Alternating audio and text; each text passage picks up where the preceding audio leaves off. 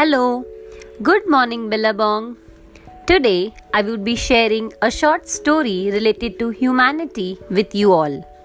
A man walking on a road in small town found a piece of paper tied to an electric pole. The paper had a small note written on it, and so curious to know the content, he went closer and read what was written there.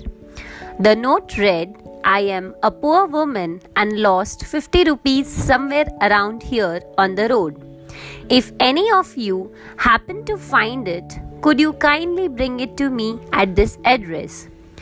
Due to very poor eyesight, I can barely see, so please help."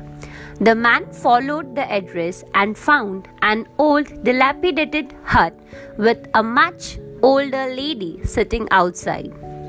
As she heard the sound of his footsteps, the lady, who looked really weak and frail, asked, "Who is it?"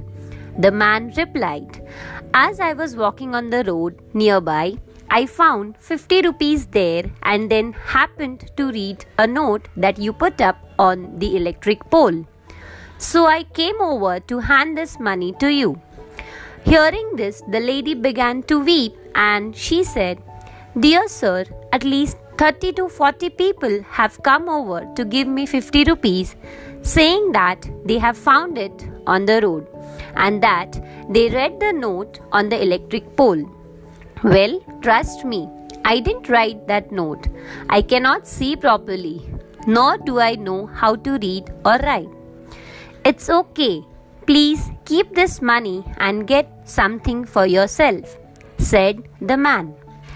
As he was about to leave, the lady asked him to tear that note off on his way back.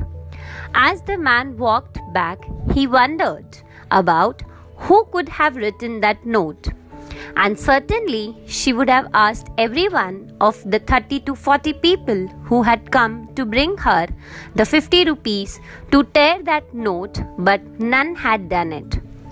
The man mentally thanked the person who had written that note and thought to himself, "If one truly wants to help someone in need and makes an attempt, so many more come forth to join the chain of kindness and make a positive difference.